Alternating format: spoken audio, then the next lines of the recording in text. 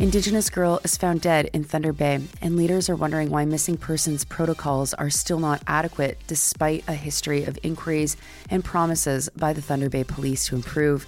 Worker killed at recycling facility.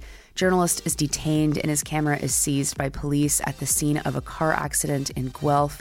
The Yellowhead Institute says it will no longer track progress on the recommendations of the Truth and Reconciliation Commission because progress is too slow.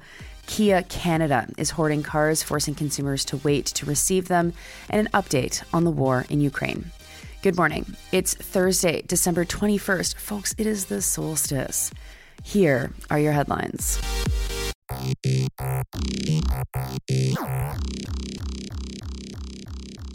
We start this morning in Thunder Bay. Mackenzie Munoz was found dead on Monday near the city's marina. The Globe and Mail's Willow Fiddler reports that she was found about 8 kilometers away from where she had last been seen on Wednesday before. Mackenzie was just 14 years old and was from the Neskantaga First Nation. Students from Neskantaga and 8 other First Nations communities go to the boarding school there because they have no local options. In response to her death, Alvin Fiddler, Grand Chief of the Anishinaabe Aski Nation, and Neskantaga Chief Chris Munoz said they were concerned about the protocols and procedures that were followed related to missing Indigenous people. Munoz's death is a tragedy on its own, but taken with the history of young Indigenous people dying under suspicious circumstances in Thunder Bay, the death calls into question the progress that's been made to keep Indigenous youth safe while they live in Thunder Bay. From the year 2000 to 2011, 7 students from Anishinaabe Aski Nation died suddenly while living in Thunder Bay to attend high school. In a 2018 report, it was found the police didn't, quote, conduct complete death investigations in those cases and several others of Indigenous people. Their conduct was often tainted by racial discrimination, unquote, paraphrased Fiddler.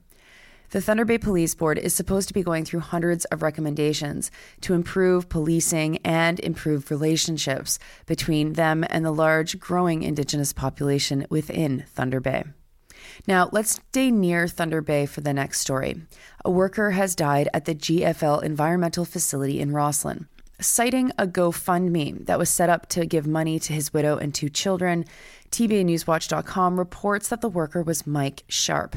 The story gives no information about what happened, but does say that the Ministry of Labor is investigating. Now, if you go to the GoFundMe, you'll see that someone donated an incredible $25,000 to the sum. I saw that, I thought, wow, and then I went back to the article. Then, looking to see who runs GFL, I saw the same name as the donation. It was given by GFL's founder and CEO, Patrick Dovigi. Now let's go to Guelph, where Guelph Today's Taylor Pace is reporting that a journalist with Guelph Today had his camera stolen from him by police. Richard Vivian was on the scene of a fatal collision at College Avenue and the Hanlon Expressway. He walked towards the scene along with pedestrians who were still using the sidewalk, and an OPP officer yelled at him while he started to take photos. He only got about 10 photos taken in rapid fire before he was yelled at. The officer then, well, I'll let Vivian tell his story. Quote, he came over and grabbed me by the jacket, my left wrist, so he had control of my left arm. He then told me that he was seizing my camera, unquote. The officer held onto Vivian even after he handed over his camera, and he said that had Vivian refused, he would have been arrested. Then he was told that, quote, officially it was seized by the coroner under the coroner's authority to seize during an investigation, unquote.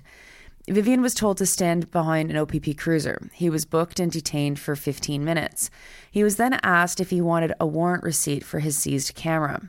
When he said that he was told that he was being detained, the officer said, oh yeah, you're no longer being detained. The coroner's boss, and I don't know who the coroner's boss would be, but anyway, in the story, this guy's boss then said that they would give back his camera, but they were going to keep his SD card. No one explained anything to Vivian, nor did they explain why they stole his SD card. While this was happening, several pedestrians stopped to take photos of the scene, and no one stopped them or seized their cameras. This was the first time in his 20-year career that Vivian was treated like this by police. He said this, quote, "I was not obstructing what they were doing in any way. In fact, I started taking photos because they all appeared to be busy. My general plan for things like this is I would approach the police afterward to see what they could tell me," unquote. Guelph Today couldn't get comment from the coroner's office. And just in case this is unclear, the police have no right to do this. It's a direct attack on the free press. Now to national news. Canada's progress on fulfilling the recommendations from the Truth and Reconciliation Commission have been so slow that a research group called the Yellowhead Institute has announced it is no longer going to publish an annual report that tracks progress on the recommendations. The story from the Canadian Press's Alicia Pacifiume quotes the statement from the Institute that said this: "At first, the project invoked hope and determination. If only the Canadian public knew about their government's lack of action, we believed, perhaps things would change. That hope, as those who have followed us on this journey may have noticed, has begun to diminish in the 5th year of this project," unquote. In the Commission's final report, there were 94 calls to action. It was released in 2015, the same year that Justin Trudeau was elected, and there was hope that maybe this new Prime Minister would take seriously the calls for change to address the horrors of the past. But not just of the past, the ways in which those horrors continue to impact Canadian society and Canadian institutions. In 2023, Yellowhead found that not a single call to action was completed by the federal government. At this pace, it will take until 2081 for the recommendations to be implemented. So far, just 13 calls to action have been implemented. Crown Indigenous Relations Minister Gary Anasangri commented through his spokesperson, Mathieu Perrotin, who said that they are still committed to implementing the calls to action, which is a meaningless thing to say if they haven't been implemented at all in the last year. Perrotin said that the Settlement for Child Welfare and Equalities is one thing that they've done, which is like, yes, correct, but I mean, okay, is that you're just throwing everything that you've done rather than talking about the calls to action? And that there is a National Council for Reconciliation, which is a classic Liberal thing to do, to make a council or a committee or something do something rather than just actually doing it. Patty Hadju said that they have chosen a site for the Residential Schools National Monument on Parliament Hill. That's the extent of their work. Report author Eva Jewell said this, quote, "The Canadian government relies upon apathy and ongoing ignorance on the part of the public as an excuse to not act upon reconciliation. If the Canadian public doesn't care, the federal government isn't going to implement the calls to action," unquote. Next to a new investigation from Erica Johnson and Kimberly Ivany from CBC's Go Public.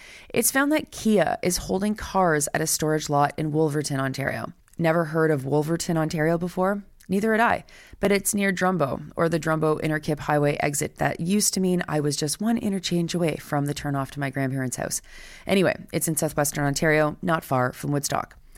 Kia is holding these new cars even though Canadians have been waiting for months or as much as a year for their new cars, so that they can make it look like they'll have lower sales numbers in the last 6 weeks of 2023. Kia's Central Regional Manager, Vince Capicotto, explained on a call to dealers that only some of the cars people have been waiting for would be released. The rest will stay stocked so that they don't have to look too successful to the company's Korean headquarters. The fear is that if Kia Canada does too well in 2023, the company might pull back on marketing support for 2024. Canada already hit its target of selling 84,000 cars in 2023. Capicotto and Kia refused to do interviews with CBC. The dealers are obviously not happy at all with this. Commissions aren't paid out until a consumer actually receives the car, and so payments will be delayed until 2024, which is not ideal for folks staring down the holidays. But hey, if you've already hit your sales targets, I guess you had a good 2023, so what's the big deal? I mean, this is all very strange. Anyway, you can read the rest of the analysis if you're curious. It's just dealers who are mad and people who are waiting for their Kias who are mad. Capitalism is a hell of an efficient system, eh? And finally, it's the 666th day of the war in Ukraine. Here is a rundown from The Guardian of where things are at. First, the UK Ministry of Defense has said that Ukraine is moving to, quote, a more defensive posture, unquote. The fighting this summer failed to recapture many Russian gains, and as winter sets in, Ukraine is going to be more defensive along the front line. Tax revenues in Russia from oil have dropped by 32%. The Guardian credits the U.S. imposed price ceiling as the reason why. Ukraine will launch 1 million first-person view drones and more than 11,000 medium and long-range attack drones next year. There will be at least 1,000 drones that have a range of more than 1,000 kilometers. Moldova is planning to leave the Commonwealth of Independent States. They've been participating less and less in this Russia-aligned trade body since Russia invaded Ukraine. As a result, the far right is promising to take over the next election in Moldova. And peace doesn't look to be happening anytime soon. Russia rejected a recent peace proposal from Ukraine because, quote, it was absurd as it excluded Russia, unquote, which begs a few more questions. Those are your headlines for Thursday, December 21st. Enjoy this shortest day of the year. Enjoy the darkness and enjoy the cold. It will get colder, but it will get lighter. I hope that you've got some snow where you are. Unfortunately, thanks to totally bizarre weather, Quebec City doesn't yet. I mean, we've had it, but it's gone away. And know that, the light's coming back. You are listening to the podcast at sandyandnora.com, on the Real News Network podcast feed, and anywhere you get your podcasts. I'll talk to you tomorrow.